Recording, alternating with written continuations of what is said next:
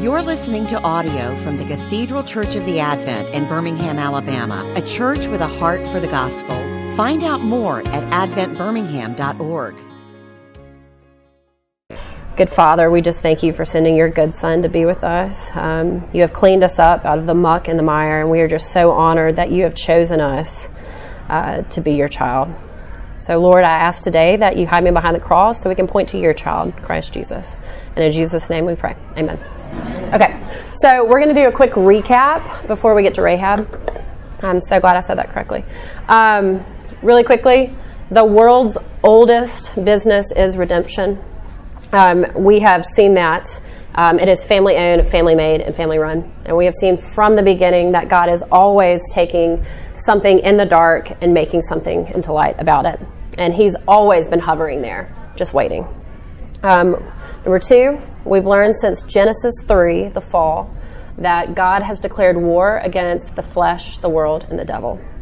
He is very much like the original Lehman Nielsen in Taken, where he has a very specific set of skills, and he is going to do whatever he takes to get his beloved daughter back. So today should be no surprise that the book of Joshua is going to open with war, and it should also be no surprise to y'all that the book of Matthew opens in war as well.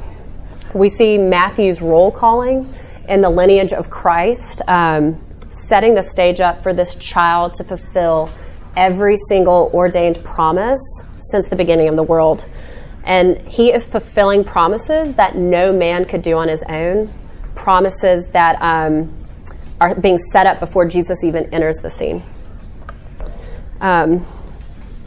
Is that okay? Chaos already. But so we see this babe, the one that's fulfilling all these things in the book of Matthew in the very beginning. We see that this fully man, fully God, born covered in blood, will die covered in his own blood so that you can be covered in his. And if you don't think that the trough to the cross is a direct assault on the enemy and enemy territory, then we really do have a lot of ground to cover today. So I'm going to get to it. But also, luckily for y'all, is that history does repeat itself. And I don't think that's because we're dumb. We are very dumb, though. But God is very patient, and he is the God of second chances. And that's something else that we're going to learn about him time and time again. And then, y'all, I told y'all I had a lot of coffee. Let me take a breath. I can go get you some. Y'all don't need any of that. I need water. No, Christ is that. But everything in the Bible we're going to learn is specifically put in there. And because it's in there, we know that God wants us to know it about him. I know that seems very simple, but that is a very important thing to understand. So when we're reading through those boring genealogies, God's saying, pay attention, pay attention, pay attention. I like thinking about it. If you think that manna is the only breadcrumbs that God's left us to get back to him, you're hugely mistaken, because the Bible is truly like such a feast. So that's what we're going to get to eventually. So again, pay attention to what God wants you to know about him. And this is kind of cool. This is where I'm going to tangent off a second. Joshua is the beginning of the 12 historical books. So it's really fun to know that Joshua opens being in direct conversation with God. Like, God is communicating back and forth of, this is what you're going to do, this is how you do it. But by the time you get to the book of Esther, there is zero mention of God. That's the final book of the historicals. And it's to the untrained ear, you're like, I don't hear him, I don't see him. But to the trained eye, which is what y'all are getting reading the historical books, you'll realize that God's been running the show the whole time, whether you want to believe it or not, or give him credit. So, next time someone's telling you a story, just start thinking about how God is actually weaving himself in and out of it. Number 4, the world's oldest profession is prostitution. And we have learned that from Sarah, we've learned that from Leah, we've learned that from Tamar, and today we're going to learn that about Rahab the prostitute. And a problem with prostitution is if you keep seeing it, you're going to slowly start to tolerate it. And tolerate is going to be a big word that we're going to come back to later on, because the more sin you see, the more you seem to say, it's not so bad. And then finally, before we finally get started, I want you to know that God wants you to know him, and God wants you to meet him. And God wants you to decide to follow him. And you get to do that every single day. It's kind of like the movie where it's like, where we're going, we don't need roads. But no highways, just Yahweh's. So okay, I'm just like going all over the place. Okay, so for this class with the book of Joshua, he wants you to meet him at the Jordan, okay? He wants you to meet him exactly where he promised he would take you, and he wants you to decide to keep following him. And he's not just going to say, all right, this has been great, but I've got to go. I've taken you exactly where you need to. As St. Paul says, by no means. God has just led the Israelites over the river and through the woods for the past 40 years, and not to mention the past 400 years where he's leading Abraham and his children all the way through. He's led them out of bondage, he's led them out of slavery, and he's brought them into this new land of milk and honey. But remember how I said that history repeats itself?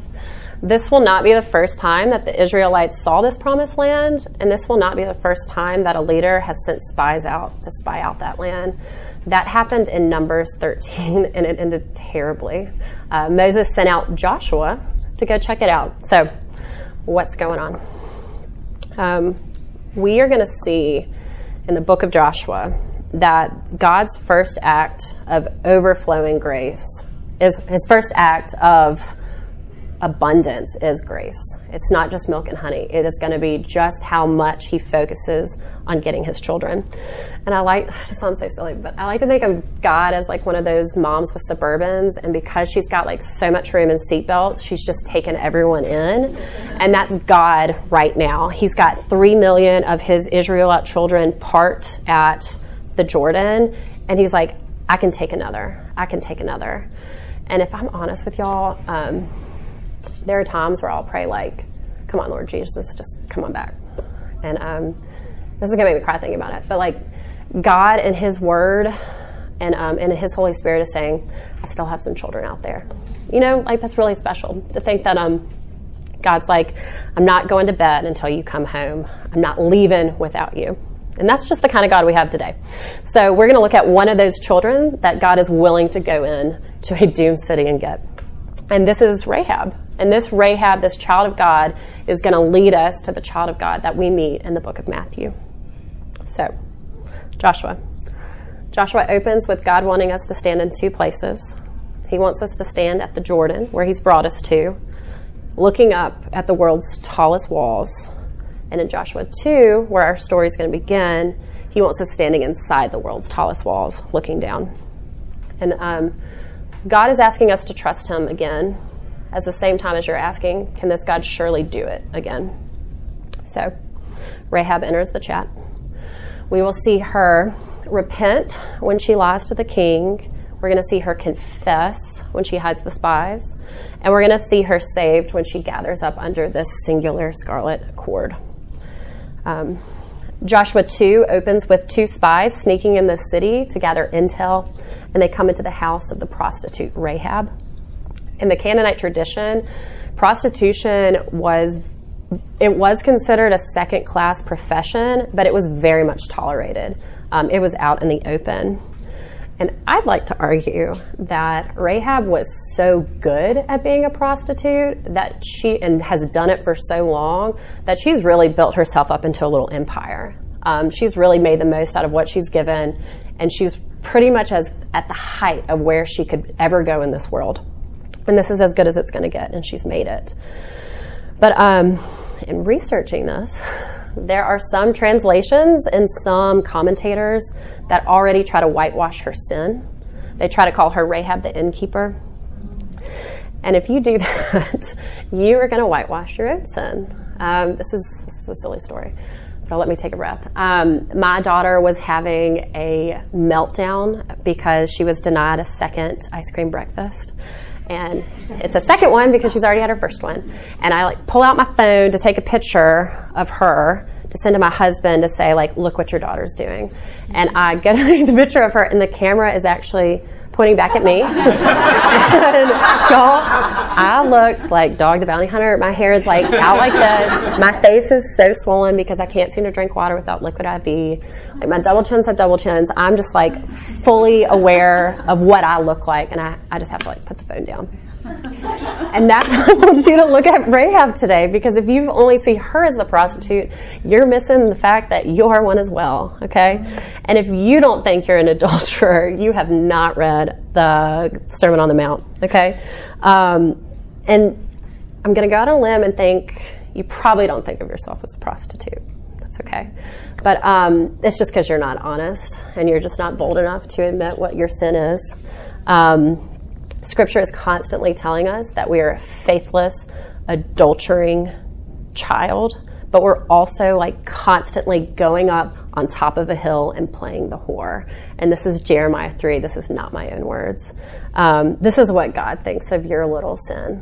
That little sin you think that no one's seeing, that you do in the dark. You think that's not going to hurt anyone.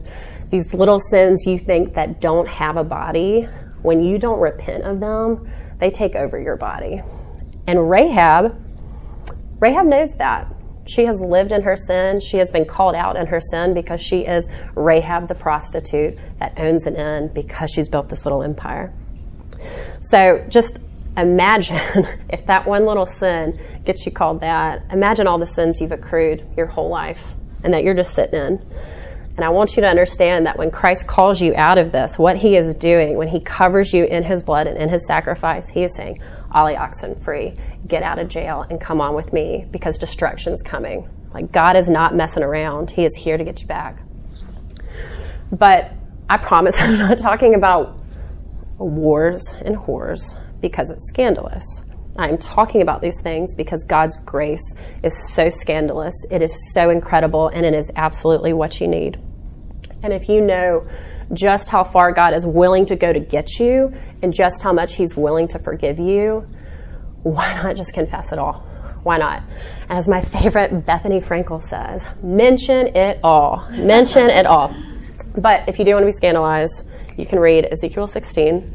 Traditionally, men under the age of 30 were not allowed to read it. So go home tonight and read that one. So it's good. I won't read Songs of Solomon, but I'll read Ezekiel 16. So Rahab the prostitute, she owns an inn, and she has been sent word by the king of Jericho that says, I know the spies have entered your house. Give them to me. And this is kind of like, come out with your hands up. And then Rahab does exactly that, but she does so with guns blaring. And she's going to let us know that kings do not dictate the terms of living. God does. Okay? And this is also a chance where Rahab, the prostitute, could have a chance to move up in society. She has absolutely necessary war intel, and she chooses to do something else. And we learn another thing about Rahab, the prostitute, that she's a woman of action, and she's also a liar. But the woman had taken the two men and hidden them, and she says to him, yes, they were here, but I do not know who they are, and at dusk they left. If you leave now, you should be able to overcome them. And while it does appear like Scooby-Doo mischief, where they're like, they went that way, they went that way, what she's actually doing is, there's a deeper undercurrent in it, is she's showing you where her loyalties and her salvation lies. And that's with the King of Kings and the Lord of Lords. And but she has to do it in a way that's in keeping with who she is and where she is. I also see this as a faithful act of repentance. She is admitting that God is God and that she is not, and that she needs to switch teams. That's what repentance is. And she is in such despair that she does this without even talking to the spies about it. She does it she faithfully acts and then later follows. And again, this is because Rahab knows her sin. This is it. She is so intimately acquainted with her sin that she knows that nothing short of the God of heaven coming into Jericho, coming into the inn, coming into her life, and coming into her heart can save her. And I want to ask y'all, children of God, what walls are you hiding behind? I want you to think about that. What walls are protecting you? And what structures have you built in your life so that you don't need God and that you don't need to switch teams? So let's hear her confession because it's super good. Gives me chills. Rahab says, I know that the Lord has given you the land, and that fear of you has fallen upon us, and that all the inhabitants of the land melt away before you. For we have heard how the Lord dried up the water of the Red Sea before you when you came out of Egypt, and what you did to the 2 kings of the Amorites who were beyond the Jordan, to Sihon and Og, whom you devoted to destruction. And as soon as we heard it, our hearts melted, and there is no spirit left in any man because of you. For the Lord your God, he is the God in the heavens above and on the earth beneath. Now then, please swear to me by the Lord that as I have dealt kindly with you, you will also deal kindly with my father's house, and give me a sure sign that you will save alive my father and my mothers, my brothers and sisters, and all who belong to them, and deliver our lives from death. So this is her confession she gives the spies after she has hidden them inside of her brothel. She has taken them up to the roof, hid them under flax, and after she has hidden them, she says this. And it just really gives me chills, because you have to think, like, this is a lot of text to be given to a woman. And not only a woman, let's go back to it again. I keep parking at prostitute because there's a reason. She has 21 lines dedicated to her. So this must be pretty important. This isn't something we just glance over and keep going. She also gives one of the boldest confessions of faith and glory that this side of the Jordan has seen before they move on to conquer. And Rahab knows this to be true because she knows death is coming, and she has just been a dead woman walking for so long, and here they've come. But others are, as she says, others' hearts are melting, but they're just sitting in it. They're still protecting their hearts with these walls that they believe will save them. And so I want you, while you're hearing this, to understand, how can God give you life if you don't realize you're dead? How can he come into your heart if you don't even realize that there's a problem to be solved? I also like this confession because it's kind of weird. You have someone from the other team, and not even like the other team playing, like if this were football, it's not even the other team. It's like the concession stands guy for the other team who's servicing the other side, and is coming into Nick Saban's locker room and giving like the boldest rallying speech. And then they go out and conquer. And it's like, that would never happen. That would never happen. And Nick Saban would never let it happen. But you've got this woman who has no skin in the game. She's not even in the game. She's not even thought of. And she's the one who's going to give Israelites the boldness, the power, and the vision to understand that God's done that.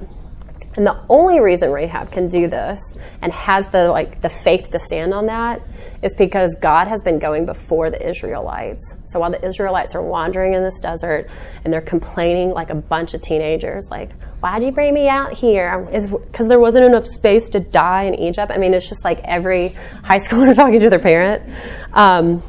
But this is important to know because for 40 years, the whole world has been hearing about what God's been doing in Egypt. And he's been leading them around in like this crazy sort of way. But it's also God showing that he is not bound by place or people. Traditionally, gods were thought of as geographically bound. And I've said this before, that would be like having a god in Mountain Brook, which we do, Homewood, Vestavia, and all these other places, and they can't go to other ones. And gods could typically do one thing only. And what God's been showing us is he is no respecter of boundaries, and he is going to hit every single person he can. And there's no place that God can go. So let him in. Come on. He is a gentleman. He will ask to come in. But it also makes me think about how Hannibal the general would come down. Kids would go to sleep at night thinking about how Hannibal the general, not Lecter, would be coming down the Alps on elephants, and they'd go to sleep at night like so terrified. And that's what's been happening for 40 years. Like God has been preparing their hearts for this moment, the Israelites and the other people as well. And he has been doing all this to specifically come into Jericho and grab Rahab. All these little breadcrumbs are leading to this horror in Jericho. And it's incredible. We're seeing that God is always going out to gather, to bring back in, to tend to his children. And so you just better stop running from him because he's going to get you. And we also learned that help never, ever comes from inside yourself. It never does. Nothing within your own strength will save you, and nothing within your own walls can do it. But this also kind of gives us insight into that sin does separate us from others. When she talks about the family has to come back into her household. And we see that sin does separate us from our loved ones in our ways. And not just in ways of prostitution and owning an end, but in the ways that when we tell white lies or we say something wrong about someone else, like these sins are just slowly moving us. So now that we've talked about her repentance, her confession of faith, we're going to talk about how she gets delivered through the scarlet cord. So she says, so now the spies, nameless spies, keep in mind, nameless spies are talking to Rahab, and they say this: "Behold, when we come into the land, you shall tie the scarlet cord in the window through which you let us down, and you shall gather into your house your father and your mothers, your brothers, and all your father's household. Then, if anyone goes outside the doors of your house into the streets, his blood shall be on his own head, and we shall be guiltless." And then there's this kind of like negotiation, like them saying, "But if you do this, you have to do this." And Rahab is just like, "So be it." And I love that. Like they're squirreling down the ones, like they're the ones in what would look like the position of no power, and they're throwing out all these negotiations. And she's like, "Yes." I think this is put in here again for us to go back to the fact that your sin is not a misstep. It's not just a little slight and, I need to make amends with my husband or my children. It's you have spit in the face of Jesus Christ. Every single time you sin, you are telling God, "No, this is my terms," and it's a direct assault on the throne of God, which sounds very bleak. How do we save it? And that's through Christ. And so we're going to see that with this scarlet cord and this everything that we've been talking about. It's the Passover. We're going to see that the Passover in Exodus 12 is happening again in Joshua 2, which is going to happen again in Joshua 5. And they're going to have so many Passovers to get us to the cross. And we see that, and we see this thread. See what I did there? We see this thread bridging Rahab all the way to Christ, and then Christ to us. And it's just, she's throwing the cord down for us. She's like that beautiful princess with the hair that they climb up. That's our buddy Rahab. This is also really important because this is a confession of faith, and she has this moment of clarity, and she's like, "Only you can do this. I'm standing on the world's tallest walls, and I'm letting you down on a scarlet cord. But this cord is the only thing that's going to stand between me and utter destruction. Doom is coming to the city, and I'm going to stand behind this cord. Massive genocide is about to rip through Jericho, you know." I'm not a Hebrew scholar yet. So I've listened to Chad Bird talk about this, and he said that the Hebrew word for this cord is called tikva. Probably not saying that correctly either. But he was saying this is the only time in the Old Testament that this word cord is also associated with hope. And this is what he says about it. He says, its meaning is it's binding together as a cord, but it's to tarry or to wait for, to look forward to a particular outcome. And so it implies expectation and anticipation. And it also comes with a sense of certainty that something will happen and that we're waiting for. And so here is Rahab waiting for the promise, waiting for the expectation of being saved. And and like I just said, Rahab's scarlet cord is going to connect us to Christ, and it's going to connect us together as well. But it also lets us know that Christ is our only hope. He is the only way that we are to make it out of this doomed city alive.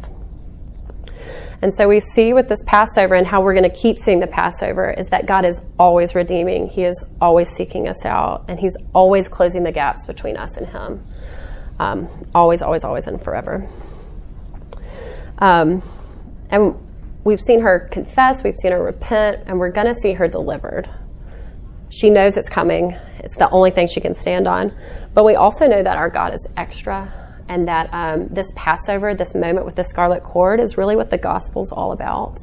Tim Keller describes the gospel, and I'm going to get this wrong, but you'll know what I'm saying. You've heard it every time you come here, is you are more sinful than you ever dared dream, and you are more loved than you ever dared hope. And that's the gospel, and that's what this cord is. It's connecting us both. It's kind of like the oh shit handle where you like buckle in because you're about to hit a tree. It's going to save you. Delete that, Gil. Okay, sorry, y'all.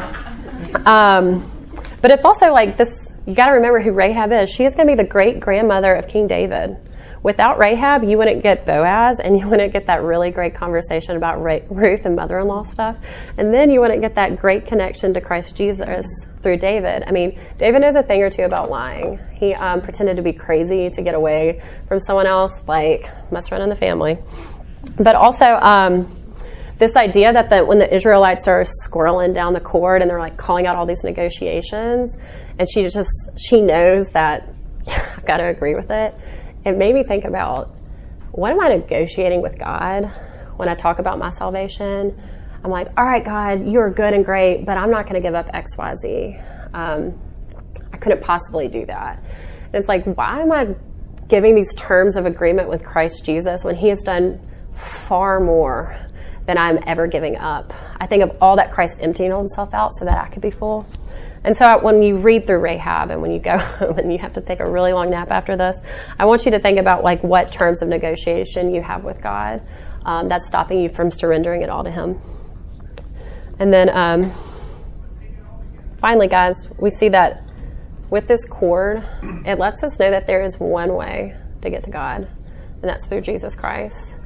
I do not want you falling prey to those that say your good works will set you free, or that there's other ways to get to God.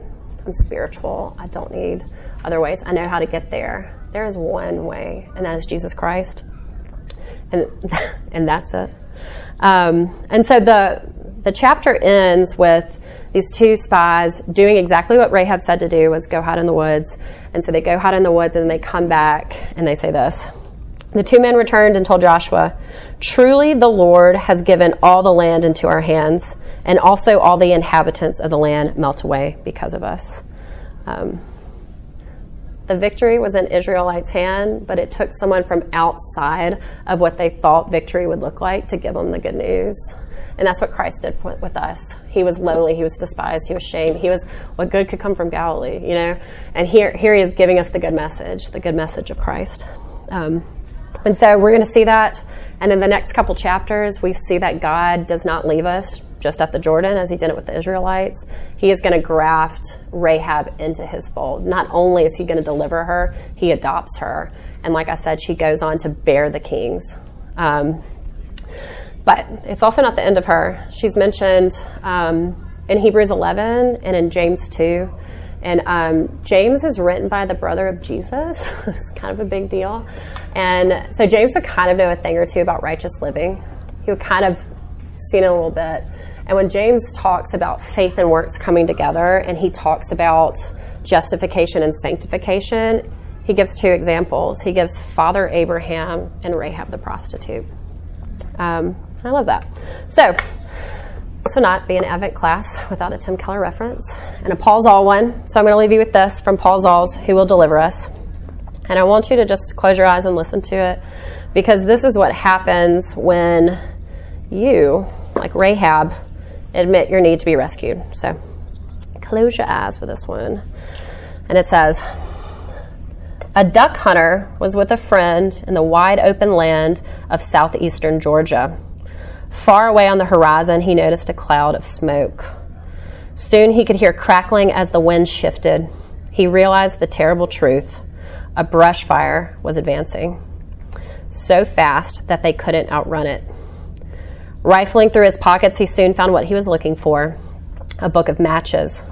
He lit a small fire around the two of them. Soon they were standing in a circle of blackened earth, waiting for the fire to come. They didn't have to wait long. They covered their mouths with handkerchiefs and braced themselves. The fire came near, and it swept over them. But they were completely unhurt, untouched. The fire would not pass where the fire had already passed. Law was like the brush fire. I cannot escape it.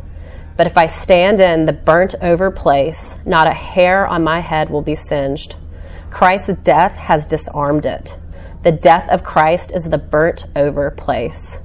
Here I huddle, hardly believing, yet relieved. I believe in the atonement. The law is powerless. Christ's death has disarmed it. Thanks be to God, through Jesus Christ, our risen Lord and Savior. Amen. Amen.